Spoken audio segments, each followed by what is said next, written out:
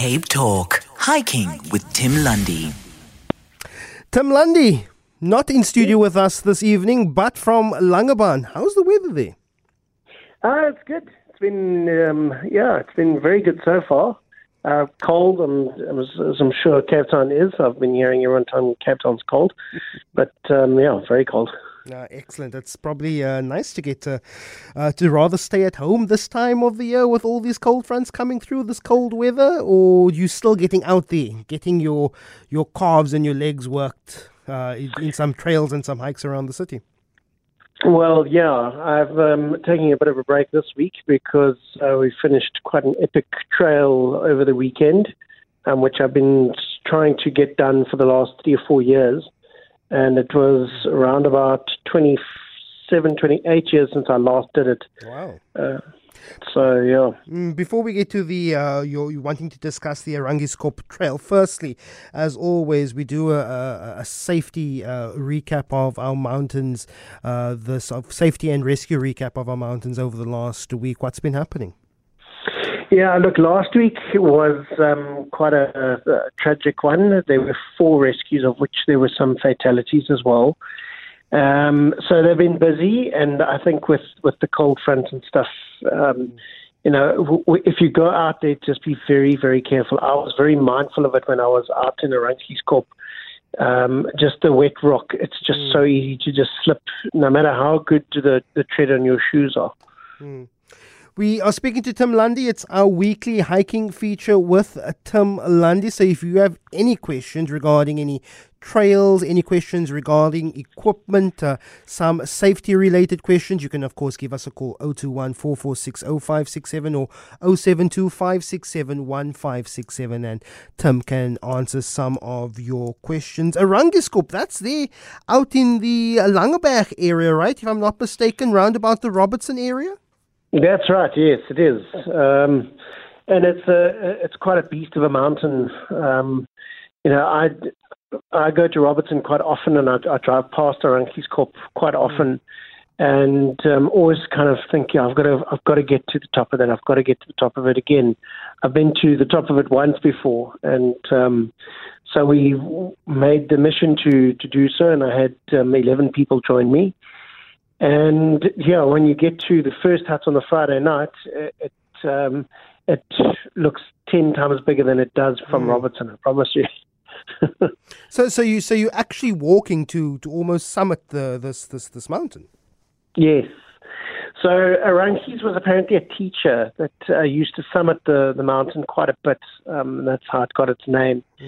And he loved to get to the top of this. I can't understand why he would want to do it over and over again as many times as he did. I'm quite good with doing it twice because it is quite a brutal mountain to take on. And as you said, 28 years later since your last walk in that area, what makes that Arangiskop area so special? Well, I'm going to just tell you that in 28 years, all I can actually remember from 28 years ago, I thought I'd remembered quite a lot, but I hadn't. I remembered the hut at the start, the hut on the mountain, which is probably the nicest hut in the Western Cape, and then summiting and sort of leaving the summit, and that's all I remember. Everything in between, my brain clearly forgot about and erased because it was probably too traumatic to remember because it is such a brutal climb, a brutal descent. This time of the year, it gets very, very cold, and in that particular area of the Boerland, Tim, you could even find some snow in that area. Is it advisable for this time of the year during winter to maybe arrange a walk or a trail up Arangiskop? So look, we took that gamble, and we actually ended up being very, very lucky. I'm actually quite glad we didn't get any snow, because the path would have disappeared, and that's a totally different ball game, and we would have had to have come up with Plan B. But we were basically in between cold fronts. So on Thursday last week we had a cold front, and there was a bit of snow on the Matroosberg, which we could see from the summit. And then Sunday night, again, heavy cold front. So I sort of joked with everybody. I said, look, by 4 o'clock on Sunday, we're out of here. I want to be off this mountain. I do not want to be around it, because we could see the weather changing. I mean, when we were up on Sunday morning, it could not have been better weather. We could see for miles and miles, all the way past Matroosburg, all the way up towards Swellendam. The views were just spectacular, absolutely spectacular. But of course, as always, and what you stress on this show every single week is preparation. And absolutely. That even if you were to find some inclement weather, some cold weather up at those altitudes, you should have been prepared. And this is not really a trail or a hike that you can go unprepared, isn't it? No, look, I mean, I wouldn't recommend this one for a first time. Most definitely not. I mean, it's now Thursday. I'm only now starting to recover. My legs are starting to recover from the descent. We descended from 1,700 meters down to 400 meters in, I think it was 7 hours. So the descent and the ascent is really taxing on your body and your legs. And the cold, we had to prepare for it. I made sure that everybody had extra rain gear and everyone had space blankets on them, because there was that chance that the weather could change. But definitely monitored the weather very, very closely the whole time we were doing the trail. And I think we were incredibly lucky with the weather. When we got to the hut at the top, they've got a thermometer that's indoor-outdoor. The inside temperature was 10 degrees, and the outside temperature was 5 degrees. And that was at 3 o'clock in the afternoon. Wow. So, yeah, it was very cold. And luckily, High Tech had actually given me a jacket to try out, which is the Nimba soft shell. And that definitely helped fight off the cold, because it was brutal. It was really very cold. It's Thursday night, and it's Hiking with Tim Lundy. Tim Lundy in on air with us every Thursday night, taking your questions, your thoughts on hiking trails and routes around, particularly the Western Cape. So if you have a question for Tim on some of his, trying to use some of his expertise, do give us a call, 021-446-0567 or 072-567-1567. You say it's a 2-day hike there at Rangiskop. How long are you walking every day? So this is the amazing thing about this walk, is that the distances that you actually cover are very deceiving, because you think the first day is only 9 kilometers. And you think, oh, that's not too bad. 9 kilometers is very doable. But what you do in that 9 kilometers is what really counts. You climb from 400 meters to 1,500 meters. So you climb 1,100 meters, which is higher than Table Mountain, from the ocean to the top. So you can imagine it took us 6 hours to do it. I think at one point my sense of humor was about 500 meters behind me.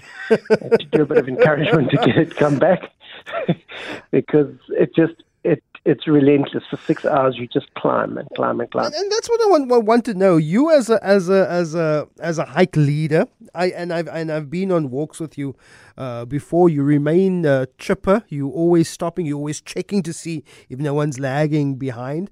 What happens if you are suffering on the walk, but at the same time you need to look after and also to motivate the people who you are walking with? Look, I think the most important thing is that when you go in a group, you stay as a group and you remain as a group.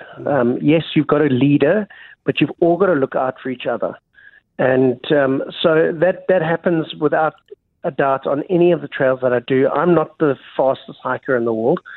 I've never tried to be the fastest hiker.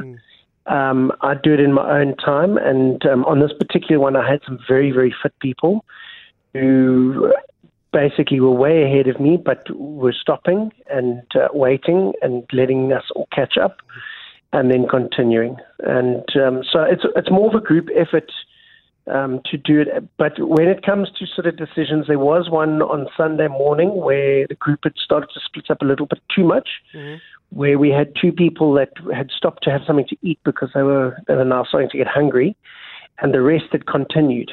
And I kind of went into a bit of a rescue mode And my pace quickened, and my mission was now to get to these people at the front and tell them to stop and wait. But luckily, I think it lasted about a minute of me walking at about 3 times the speed I was originally, and came across them. They'd found a nice water spot and halted the group and were waiting for everyone to catch up. And I want to talk about some of the facilities there. You do say that there are some huts where you do stay overnight, because seeing it is a 2-day overnight walk. I understand that there are some, not creature comforts, but it is still comfortable. There's heated water there, so at least you can have a warm shower at least at the end of the day. Are you finding that, with solar heaters and things like that, these mountain trail huts and overnight facilities don't have to be those just rudimentary, just shelters anymore, that they can still be, quite not luxurious, but at least comfortable? Yeah, look, it depends on the trail. I mean, like your Otter Trail, for instance, it's a bunk bed and a roof over your head. With this particular one there, the Dussie's Hook hut, which is an old farmhouse, and it's got about 5 rooms with a whole bunch of beds. I think it's about over 20 beds that it can accommodate people. That's also got a hot water cylinder. It's got electricity, and they leave the keys. They give you the password for the safe, and then you can open the safe, get the keys out, and unlock and get everything going. And they supply. They don't supply wood at that particular one. But then on the second night, when you're on the top of the mountain, that is actually owned by the farmer who owns Protea Farm on the other side, on the Koo Valley side. So he's provided the accommodation on that side, which is, I think, the only one I know of where they've actually got double beds or bunk beds. And the amazing thing about this one is it's got a donkey boiler. So at 3 o'clock in the afternoon, the first thing we did, took packs off, got that donkey boiler going as quickly as possible and fed that fire and got that water as hot as possible. And probably about 2-3 hours later, we could start having what I would describe and my father described as the best shower you can have on any hike. I promise you, when you've been hiking for 6 hours, your legs are sore, your body is sore, and to have a nice hot shower is just the absolute best. So there was no electricity up there and no pots and pans and stuff, but there's water and yeah, you're out of that 5 degrees Celsius. I think at night it dropped down to about 3 degrees at one point. But there's an indoor fire, so we just kept feeding the fire and sleeping near the fire. So we got it up to about 18, 19 degrees inside, which is very much a comfort. So yeah, some huts you are lucky if you get a mattress, and other huts is just pure luxury. So I try and mix it up. I try and do different hikes where, like the Fish River Canyon, for instance, you sleep out in the open. That's you're out in nature. There's no roof over your head there, that's for sure. Tell me, we want to go to the phone lines now. Jody is calling from Blue Downs. How are you doing, Jody? Good evening, Lester. Good. Timmy's listening. Hi, Tim. Good evening. Jody. Hi, Jody. How are you doing? All right. Just a couple of questions. Yeah. Have you ever been to Helderberg Nature Reserve? It's one of a beautiful hike. Sorry, which nature reserve? Helderberg Nature Reserve. The Helderberg. I have been to it, but I'm not terribly familiar with it. Somebody actually on this particular trail now asked me about it. That's one of those bucket lists. Very, very, very nice. I would welcome anytime. Tim, next question. What is a good hiking tacky or hiking boot? I invested in a pair of Solomon tackies, hiking boots. Is that conducive? And sorry, Jody, I just need to jump in there. Just turn down your radio a bit. We're getting some feedback from our side. Okay, go ahead. Okay, here we go. The next question I wanted to ask you, I invested in a pair of hiking tackies, hiking boots, Solomon brand. Yes. Is that a good brand? Solomon is a good brand. They've got some really nice shoes. Look, at the moment, I've had Merrells as well, which are also really nice. And on the Rankis now, I've got to say that the shoe that iTech have given me is a major improvement from what I've had in the past. It's the first shoe in my life that I've never had to retie the shoelaces Okay, cool. And we did some brutal hikes on the Saturday and Sunday, and value for money. They're fantastic shoes. Solomons are sort of can be on the expensive side, but you pay what you get. You get what you pay for. So Solomons are good, but if you're looking for something that's, I wouldn't say go for Solomons if you're a sort of beginner hiker. Rather stick to something that's a little bit less expensive than the Solomons. Okay, cool. Thanks. But I want to invite you one weekend to join us at Helderberg Nature. Is a very mellow walk and very, very scenic. Jody, when the weather gets a little bit better, we're going into spring. I'm sure Tim will organize another listener hike for us, and then maybe you can then join us then. Thank you very much, Jody, there in Blue Downs. If you have a question for Tim Lundy, give us a call, 021 446 0567 or 072 567 1567. I just want to come back to the issue of huts and accommodation, and I'm hearing what you're saying, that things are sometimes very comfortable, or you are actually slumming it out in the open. I want to know from like the real hardcore hikers, Tim, do they frown on too much comfort? Is that look, I'm not expecting down pillows, when in the hut, but isn't the reason why you're getting out in the open in nature is to rough it a little bit? And if something is a bit too comfortable, do you frown on it a little bit? Look, I love to get out there and push myself to that point where just the simplest things in life. There's this coffee that I drink on these trails, which is just a powder. It's a 3-in-1. It's got a bit of sweetener, a bit of milk powder, and then the coffee itself. And I'd only drink those ever on the trails, mainly because I don't have to carry milk and I don't have to carry sugar and all that kind of stuff. It's just a sachet, and you just add hot water. And I've got to say that when you're on those trails and you drink that, it tastes like the best coffee you've ever had. But don't ask me to drink it when I'm off the mountain, when I have to be pushing myself, because then it just tastes terrible. Look, after 9 hours of hiking, even a rusk tastes like the best cake in the world. Is it because your body's just craving all the kilojoules it needs to convert into energy to replace what it's lost? Well, on this particular hike, one of the chaps had canned seafood, and he kept on offering it to me. And I said to him, look, let me just tell you the story about when I got hypothermia, and that was only one and only time in my life, besides having tuna, that I've ever had canned sardines. And I promise you it tasted fantastic, but I will never touch it ever again. I can't even stand the sight of it or the smell of it. But when your life depends on it, it's the small things that count, and you really do appreciate definitely. And that's what I like about doing these trails and stuff, is that you get back to basics and you get away from the laptops and the cell phones, and you actually just appreciate the very simple things in life, and survival.